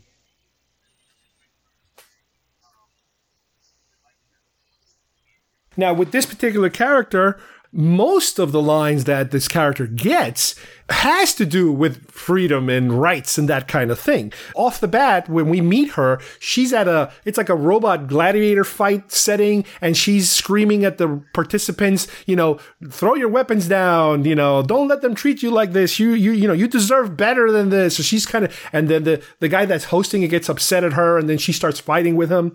Then later on, Lando asks her, well, what do you want? And she says equal rights. Again, a lot of this is done with comedy, which is a big problem that some people have. And I understand that, because what's happening is that they're giving you a serious subject, but they're throwing the comedy because they don't feel comfortable sticking to it in a serious manner. It's kind of like you have to sugarcoat a serious problem or a potential problem by giving you humor. And they've done this throughout this entire movie. Anytime she says something that has to do with that, it's done in a funny manner. There's a point where she's cutting free like the chains to a door to get into the Falcon, and she's like, turn around, please. I need some privacy. And it's kind of weird, but it's kind of like, wait, I don't get it. Okay, she's ashamed or she's embarrassed. Okay, that's a human trait, but they make it funny, like almost like she's naked or something, it's like, okay, I get it, it's funny, but it's serious too. So there's all kinds of weird stuff like that. Then the big scene at the end in Kessel where they're trying to create a diversion, she basically starts a droid revolt. Not only is she involved in freeing all the prisoners and the slaves, humans and creatures, but she's also freeing all the robots, and that's when we see the restraining bolts that they start removing restraining bolts left and right. So there's another group that uses restraining bolts. And that basically ends with her being hurt, shot, boom, drops dead. That's the end of the character, more or less. But they are able to, again, through the story, Lando is basically capable of saving her brain, more or less, and injecting it into the Falcon. So now that she's part of the computer, the computer guts of the Falcon, she's able to still be the navigator for the Falcon, which somebody pointed out, which is, I don't know if it's a retcon way of kind of writing your way into something, because on Empire, there's a scene where C-3PO is trying to figure out what's wrong with the Falcon, and he tells Han Solo, your computer has a very peculiar dialect. And people are saying, well, okay, that's the connection to L337, is that this isn't a regular computer in the Falcon. This computer is a robot, just like he was a robot and some other astromechs and that sort of thing. So again, this is retcon. So retcon, you can make up whatever you want, and it's a happy little coincidence that they were able to manufacture. But it kind of gives you that whole thing. So with this character, like I said, they're able to throw the subject kind of in your face. Yeah, and I think they did a decent job. But they also have to kind of coat it with a very thick layer of comedy. there wasn't really, and I know it wasn't the main focus of the movie, so I guess they couldn't have given us a definite answer or anything. But it just seems like the whole droid revolution was interesting, it was a good idea, but it just didn't really go anywhere. At least in the movie.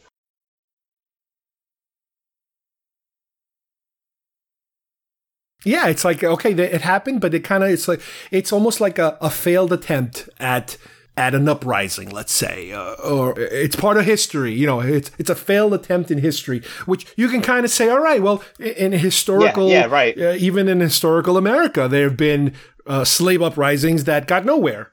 And some things worked and some things didn't work, and some things are forgotten and some things are remembered. So I guess this is kind of like one of those, it didn't work situation. So, you know, in any of the upcoming books or anything, they can now,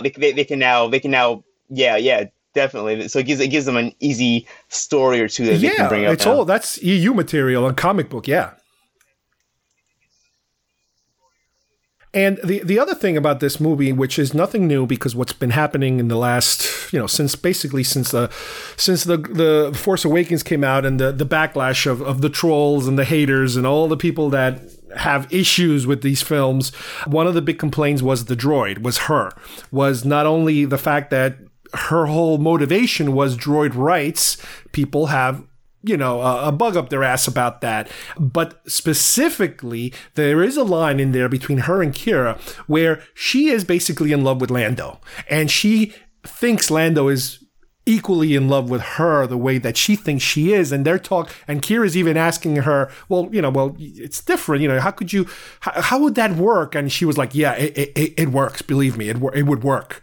It's implied, again, I think some people understood that or thought of that as if something is actually physically happening between those two, but it's not. It's just it's something she's implying that could work, because she's bragging basically about somebody that she is in love with. The wrong way. I mean, when I first heard it, I was like, it gave me a chuckle. I was like, oh, that's funny, because she's implying that there's just like fantasy relationship there or something, and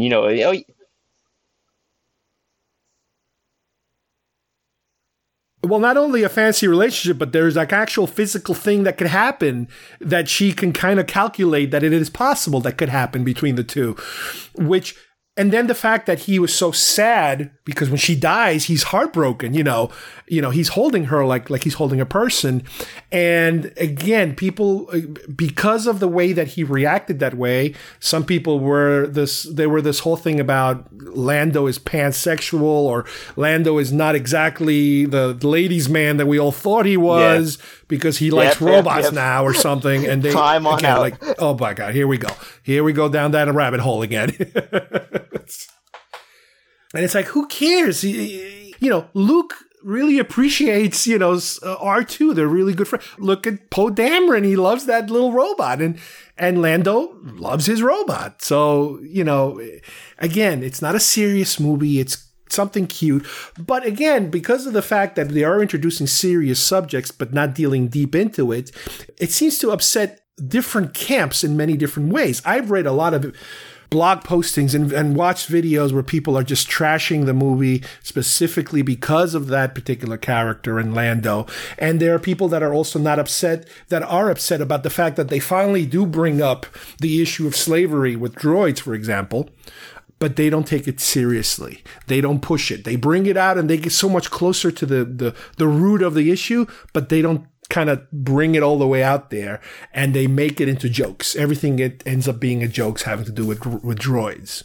So it's just an unusual reaction from different sides of the fence. As much as I would love to have a movie, to this particular character, based on a more serious take on the whole droid rights thing, I don't think Solo was the movie to do it. If you're going to go down that path and tell that story, I'd rather have it be a movie that's dedicated to that story, not as like a B plot.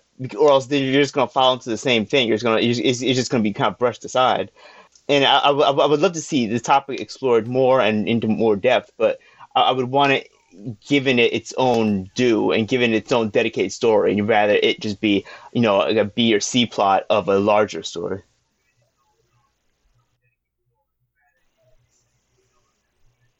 So is the message that we're getting, after examining all these films, is that, okay, slavery exists, but because it affects people and creatures, the droids have to take a back seat to their possible sentience status.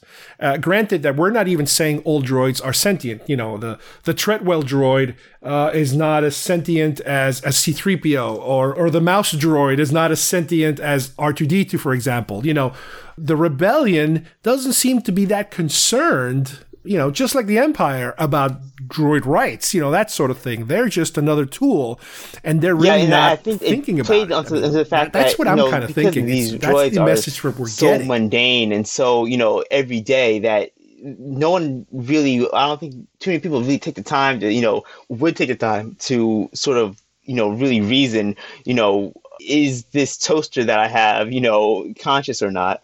So I think it plays to the fact that, you know, the world takes these droids as basically for granted, and there's not a lot of, you know, forethought, especially probably on the Imperial side, even more so.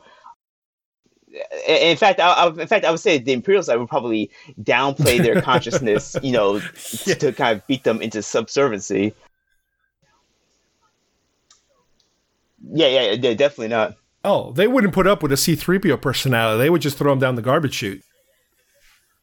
It's funny, we keep mentioning toasters. Another example of if you want to watch a show about robots and whether they're sentient or not, watch Battlestar Galactica, the remake of Battlestar Galactica. That's a whole thesis on what is sentience life all about. One quick thing I like to also mention, as part of the research that I was doing for this project, for this particular show, I found just a few YouTube videos that dealt with droids, Star Wars, and slavery. And people giving examples of all this. And there was one particular guy who gave a lot of these examples, you know, movie by movie. And A New Hope, this is what he says. So that could kind of give you the hint that they're sentient and they're all treating them badly. So he was presenting the case similar to how we've been talking about it, except it took him 10 minutes basically to do his. We're almost at a 2-hour mark here. But, you know, he was kind of going fast. And based on all his information, as fast as he was going, it's kind of like, yeah, the conclusion was that, yeah, droids are sentient in Star Wars world, and that they're both being taken advantage by the Empire and the Rebellion.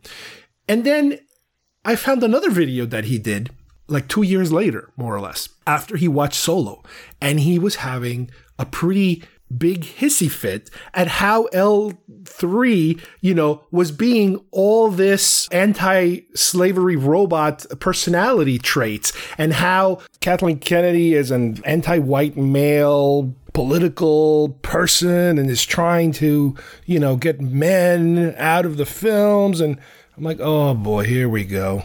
You know, once you start throwing some of these words in your argument, I'm like, okay, I'm checking out. I'm done. Because he kind of had the opposite point of view of, oh, this is just Kathleen Kennedy and Star Wars and Disney money grab, and they're pandering to the liberals and blah, blah. It's like, oh, God, here. That's when your argument sort of falls apart for me. Exactly. And it was like, but wait a minute, you right, and it's kind of like, well, wait a minute, you just did a whole thing about how it is slavery. So basically you're saying it's slavery, but that's good. I'm like, wait, are you contradicting yourself, or you're basically for slavery? So it's like, I guess he is. I mean, like, I don't know. It was just bizarre that somebody who would put that much time into coming up with the same evidence would then turn it around and say, yeah, but that's okay. You know, again, like I mentioned before, I had done a show a while back. I did a show about droids. I did a show about stormtroopers. And this is before we had a lot of the Clone Wars under our belt, so that we knew more information about how clones worked and what happened to clones after they were done being clones. That's the other stuff we were talking about.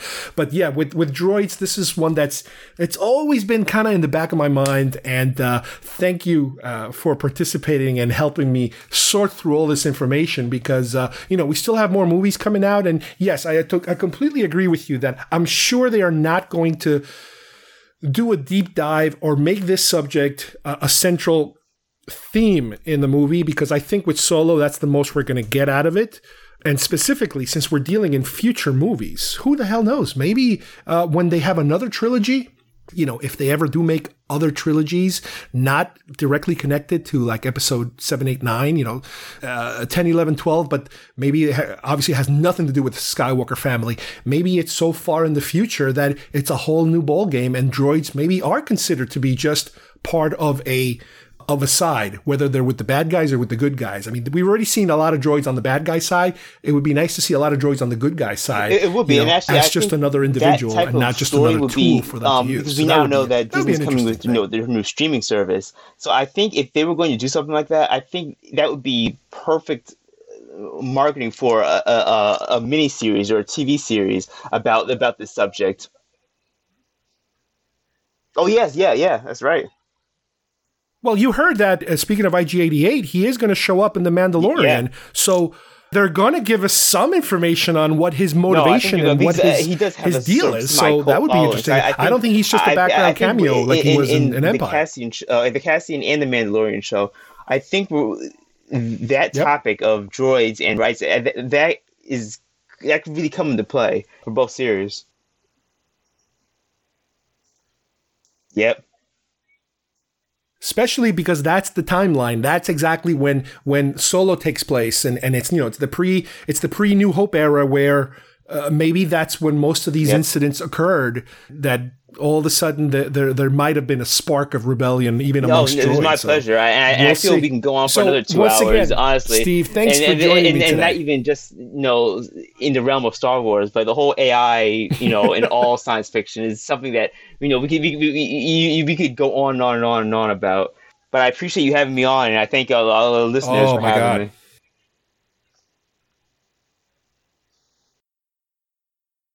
You're welcome. And again, if anybody is interested in diving even deeper into this, watch some of those other movies like the Blade Runner films and Ex Machina, because wow, talk about the possibilities in science fiction of where things could go and how you could explain these things. I mean, and this is also very heavy in anime. They deal with this kind of stuff too. So there's plenty of gateways for you guys, to explore this particular subject. The animated movie, it heavily talks about what is life and like a sentient being and everything.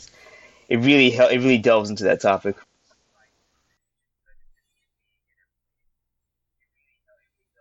Sounds good. All right. Well, I hope you guys enjoyed today's show. I once again want to thank Steve for joining me and helping me put together this show, this very thorough examination that we've done specifically about droids and whether or not they're considered and treated like slaves in the Star Wars world. We've been through all of the films, the standalones, the trilogies, you name it. I know there's going to be some future ones coming up, and we look forward to seeing how droids are treated in upcoming films. So on behalf of everybody here, thank you for listening, and we will see you soon here at GeekFest Rants. Bye-bye, everybody.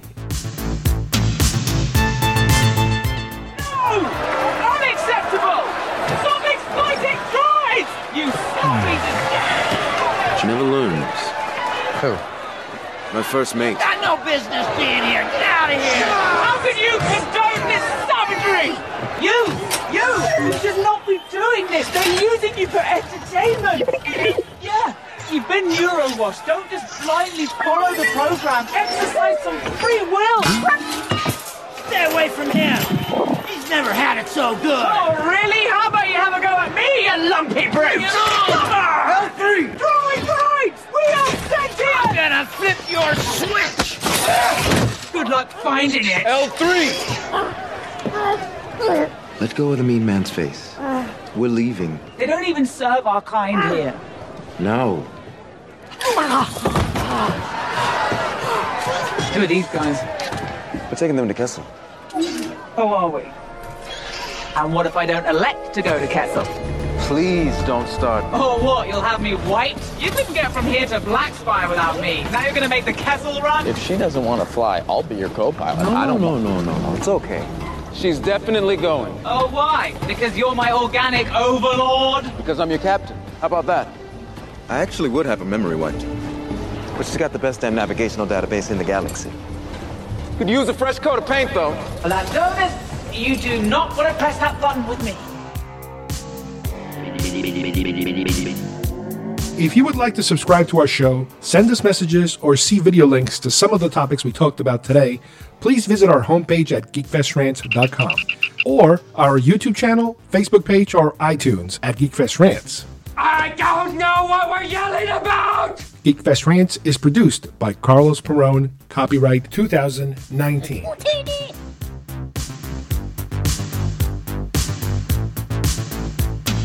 This broadcast is part of the IC Robots Radio Network. Visit icrobots.com for this and many other nerd/nostalgia related podcasts. You won't be sorry for long.